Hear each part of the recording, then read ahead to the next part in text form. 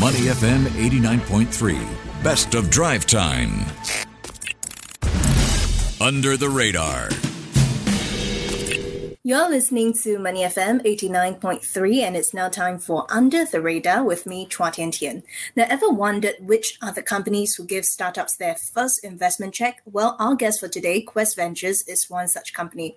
Now, the venture capital firm, which was founded in 2011, is a leading venture capital firm in areas such as AI, e-commerce and marketplaces, as well as entertainment and food. It's also invested in a number of well-known companies like 99.co, Carousel and Shopback. But what exactly does the company look out for when it comes to investing? How does it assess the business environment it lies in? And what are some of its recent investments? Well, for more, let's speak to James Tan, Managing Partner of Quest Ventures. Well, James, welcome to the show. Thank you, Tian Tian. To get us started, as always, appreciate if you could share with us more about Quest Ventures, your business model, the size of the companies you invest in, and your industry positioning. Quest Ventures is a venture capital firm headquartered in Singapore and investing in the regions of Southeast Asia and Central Asia. We look for early stage companies known as seed stage or Series A stage companies to invest in. These startups are high-tech and uses a mix of speed of execution and effective use of capital to scale rapidly in each city, replicate across the region, and function in the large markets of Southeast Asia and Central Asia. Quest Ventures is a top venture capital firm by most independent rankings. For example, in Central Asia last year, we were the largest investor, while in different countries across Southeast Asia, we are easily in the top 1, 2, or 3. Right. And I understand you have all along focused on the overarching digital economy strategy. Why is this the case? Which are the sectors and companies you've invested in as part of that strategy? We focus on what we call the digital economy, and the digital economy has been our overarching theme since 2011 when we were founded. Our investment thesis is that the penetration of technology into our lives will accelerate the transformation of traditional business models and the adoption of digital services. The digital economy in Singapore, as estimated by Google and Temasek, has grown about 19% annually and will continue to do so to reach US $22 billion by 2025. So some of the sectors that we have invested in as part of this thesis includes artificial intelligence, e-commerce and marketplaces, entertainment, finance, food, insurance, logistics, media, property, sports, and the Islamic digital economy, all of which have been touched by technology. Let's talk about money here. What is the internal rate of return or any hurdle rate for your portfolio companies? And how do you ensure that you reach that level of return that you want? So a venture capital fund performance is measured with standard metrics such as the internal rate of return or IRR, as you mentioned. This is usually a very sensitive number, and only those funds that do well tend to be more comfortable speaking about it.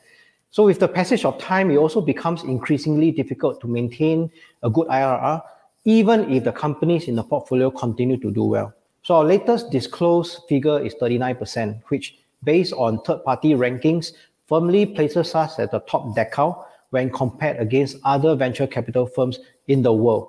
All portfolio companies, when we invest in them, are onboarded with a process called Capstone, which is our in-house methodology and important part of our investment process. Capstone increases the impact of our investment and aligns all stakeholders to the vision and mission of the portfolio company with quantifiable goals. To accomplish this, our team works with the founders and key executives that they've hired to deliver within 100 days an executable and yet audacious plan for the next year. Right, and James, I have a question. To what extent do you think that performance 39% IRR is a result of a good eye for business and founders, or to what extent is it a result of active management? A lot of it is due to the initial beginning, which is the team and the sectors that are chosen to conquer or tackle. And even if the sector turns out to be wrong, and they will pivot along the way, the good founders that we'll continue to observe will be those who never say die and continue to execute with precision and with their mission in mind. And if it doesn't work, they'll pivot until something locks in. Right. So it's about the people and the tenacity. And aside from that, Quest Ventures, I understand James also partnered with Silicon's Applied Innovation Institute to drive industry and corporate transformation. Tell us more about that, because your clients include Coca-Cola, HP, and Tencent. So sounds very exciting here. Thanks. So in our enterprise efforts, otherwise frequently known in the market as corporate transformation, corporate innovation, or digital transformation, in these efforts, global clients such as those that you have mentioned entrust us with their corporate innovation and digital transformation initiatives. So to do so, we partner with the Applied Innovation Institute. It is a non-profit organization founded earlier than us in 2009 with roots in Silicon Valley. It brings together global leaders in industries, government, and academic organizations, usually universities, to help each other transform so that everyone can address competition, disruption, and innovation. And we do this through a combination of education, consulting, and partnerships. So it's a step-by-step process to help level up with capital and with technology. And we do that with large corporations through our enterprise efforts known as corporate transformation. We drive industry and corporate transformation for these at-risk sectors based on what we hope are world-class research, a lot of local knowledge, and then most importantly, collaboration with startups. And James, on that note, how much of your business is dedicated to helping corporates grow startups, helping corporates become more nimble, versus organically investing in startups of your own? And how do you decide on that split? So 100% of our business is dedicated to helping startups, whether they are spin-offs from corporates, accelerated by corporates, or organically invested in by us. We help them make outsized impact. So this could be impact in their sectors, impact in corporate transformation, and impact in uplifting communities. The three business verticals that Quest Ventures has, venture capital, enterprises, and for good, are all synergistic. So we look at all of them as 100% because business cannot continue to exploit resources without consideration for long-term sustainability. And then fast-growing large startups can make meaningful impact in their communities by hiring fairly, learning from big corporations, reinvesting in the communities that they are in, and then growing with sustainability in mind. Right, if you're just tuning in, we're now in conversation with James Tan, Managing Partner of Quest Ventures. And James, let's look at the wider business environment you are in. What do you think are the top 3 trends you have observed in the VC scene, and what does it mean for Quest Venture as a company? Thanks, Tian Tian. This is a question that we are always deliberating because just as startups are disrupting the industries that they are in, we are also mindful that venture capital as an asset class, even though it has been around for 50 over years, may also be disrupted along the way. So venture capital is definitely also affected by the dramatic shifts in technology over especially the last 2 decades. Going forward, these are the trends that will affect venture capital firms. Number 1, emerging sectors that have a small window of investment opportunity. So an easy to understand example will be e-commerce.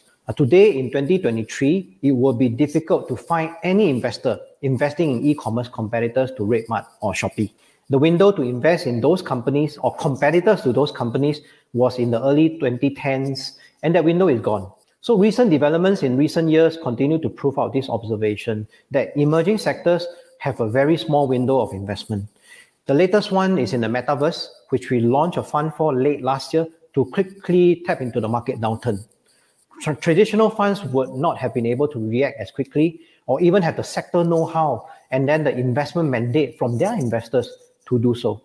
Number 2, the second trend that we're observing in venture capital is the artificial intelligence. We will see more applications of AI into the investment decision process.